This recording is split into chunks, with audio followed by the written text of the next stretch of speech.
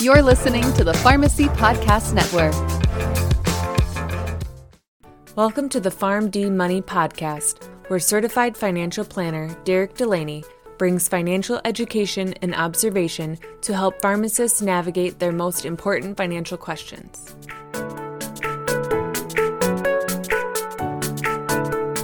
Welcome in, PharmD Nation, to episode number 58 of the PharmD Money Podcast. I am your host, Derek Delaney. Thank you all for joining me today. We are officially out of tax season. Well, unless you're an accountant or CPA, or unless your accountant or CPA filed an extension on your tax returns. But for most people, tax season for the year is pretty much completed. My guess for a lot of people is that they gathered all their tax documents. They probably didn't look it over too close, but they had a vague understanding of what was inside of them. They accumulate all those tax documents, they walk down to their accountant's office, they drop it off, and they wait to hear back from the accountant on whether they have to pay in for the year or get a refund. Now, there is a lot that goes into whether somebody has to pay in or get a refund, but ultimately, when people figure out whether they have to do one or the other, they see one as being bad and the other as being good. And usually they see a tax refund as something that is a positive in their life, which why wouldn't it be? All of a sudden you figure out that the government owes you some money and they're going to pay it back to you, and it wasn't something that was expected. So just like that, it's kind of like a payday out of thin air. But it isn't necessarily that. And getting a refund could actually end up being something that is not that great for you from a financial aspect. So in this podcast episode, we're going to talk about what it means to get a tax refund, what could potentially be happening inside your tax return that could be causing that, and are there any little changes that you're going to want to make in order to reduce the amount of refund you get the next year and the benefits that could come out of that. So again, when it comes to taxes, it's a very uninteresting topic for many people because the rules are always changing and it takes a great deal of effort to continuously stay up to date on everything that's going on. And majority of people have other things in their life that probably take priority over their taxes, which is a reason why they don't want to give a lot of their time or attention to that subject. So when it comes to getting a tax refund, a lot of people might not even think twice about why it happened, or if there are better ways they could go about paying their taxes over the course of the year instead of waiting to get that refund at the end. So like a lot of people already are probably aware, a tax refund is when the federal government gives you a refund of money you paid into them that year or years prior, depending on how things work out. So the IRS is not giving you extra money. That's the first thing people need to be aware of. They are not giving you interest on any of your money. They are not coming up with a pool of money that you didn't contribute to that now you're getting a piece of. Any money you receive as a refund is money that you already paid in, which means it's just a return of your own cash. So there's really no financial gain in getting a refund, except for the psychological fact that, oh, now all of a sudden I have this money that I didn't anticipate having. So there's a behavioral reward or behavioral positive when it comes to that. But when you get a tax refund, you are getting a refund of your own money generally.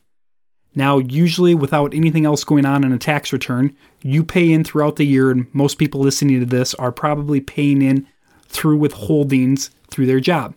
So the United States government wants you to pay your taxes continuously throughout the year.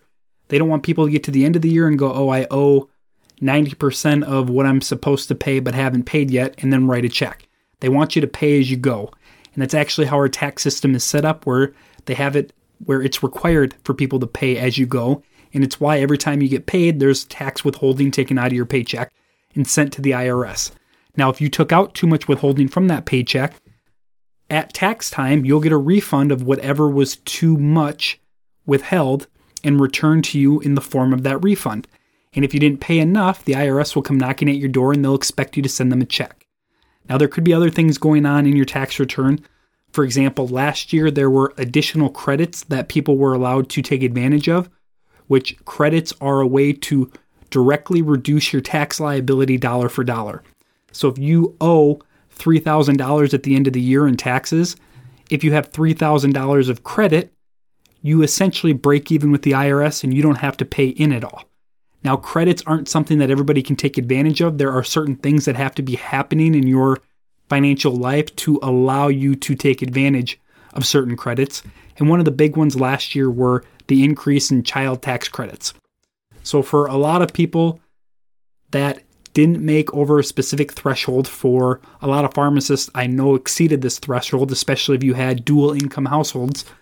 But for those that didn't, you would have seen $2,000 payments for each child, plus additional payments on top of that that were special or just specific to the year 2021. And again, you could have timed out your taxes, or not timed out, but you could have paid your taxes perfectly throughout the year and not had a single refund at all because of not paying in more than you had to, and then you got money back at the end of the year because of these increased child tax credits. And there's nothing you could do about that. You just take the money and enjoy it.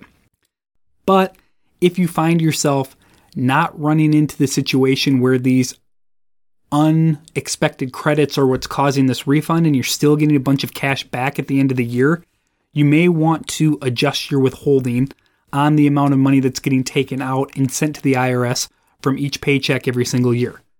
And that is because, like we talked about before, the more money you pay up front to the IRS just means it's less money you get to hold on to and earn money off of over the course of that year. So let's just say that you got a $10,000 refund back from the IRS, and a lot of it had nothing to do with the additional credits or stimulus checks or anything like that. You just paid way too much in over the course of the year. Well, that $10,000 could have been earning interest for you and making money for you, or it could be used in any other part of your financial life that could probably be more beneficial than those dollars just sitting at the IRS not doing anything. And this becomes even more important when you consider the inflationary environment we're in right now. If you're drilling a bunch of extra cash into your withholdings and it's getting sent to the IRS throughout the year, you're eventually going to get any extra of that money back. But while you're waiting to get that money back, it's just sitting at the IRS not earning anything. And when we find ourselves in situations where inflation is running rampant like it is right now, you're actually losing money from a purchasing power standpoint in the scenario. So the more specific you can get on what you withhold from your paycheck is extremely important. And the first thing you're going to want to do when it comes to understanding if you're withholding enough or not is to go through a mock 1040 tax return for yourself to get a better idea of what your potential tax liability could be at the end of the year when you consider what you expect to earn throughout the year. And then you take what you're withholding right now and you prorate that for the remainder of the year, and you can pretty easily tell if you're paying too much in or not enough. Now, if you're not paying enough in, it doesn't mean you have to turn around and dump a bunch of extra cash into the IRS's pocket through additional withholdings. There are only certain thresholds you have to meet, and even if you meet those and you don't pay enough, you don't get penalized at the end of the year. You just have to write the IRS a check. So in my opinion, it's better to pay a little less than get too conservative and pay way more than you have to earlier on in the year, because all that money is just going to sit at the IRS. It's not going to do anything. It's going to be returned to you next year. And over that course of time, while it's sitting there before it gets returned back to you, it's one, not being invested and not working in your favor and not compounding on itself, which ultimately is going to help your long-term financial future. And two, it's actually losing you money from an inflation standpoint, because as everything else is getting more expensive around you, that money is at the IRS not earning you anything, which means when you get those dollars returned to you, they actually buy less than they otherwise would have 6, 7, 8 months prior when you actually paid the IRS those extra withholdings.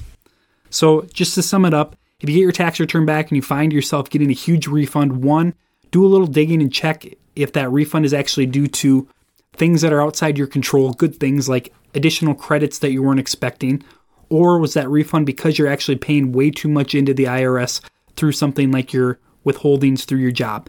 And if that's the case, you're going to want to do a little math and try to understand if this year is going to be the same thing. And if it is, adjust those withholdings to take a little less out of the IRS's pocket every single paycheck and put more into yours. And even if that means you have to pay in at the end of the year, that's better than having the IRS withhold far more than they should for the entirety of the year as you're continuously paying in, for the two big reasons of you're not earning any interest on that money and you're actually losing money due to inflation. So it's always good at the end of the year, whenever you get your tax return back, just do a quick run through and try to best understand if there are little decisions you can make that could ultimately end out being in your best interest or in your favor when tax time comes around next year, specifically if you find yourself getting a way too big or unexpected tax refund. If you're looking for more information about myself or PharmD Financial Planning, feel free to visit the firm's website at pharmdfp.com. Also, feel free to subscribe to the PharmD YouTube channel. If you have any questions you'd like discussed on this podcast, email podcast@pharmdfp.com. Until next time, PharmD Nation, be well. The PharmD Money Podcast is not intended to be tax, legal, or investment advice. All opinions expressed on the show are for informational purposes only and should not be relied upon for tax, legal, or investment advice.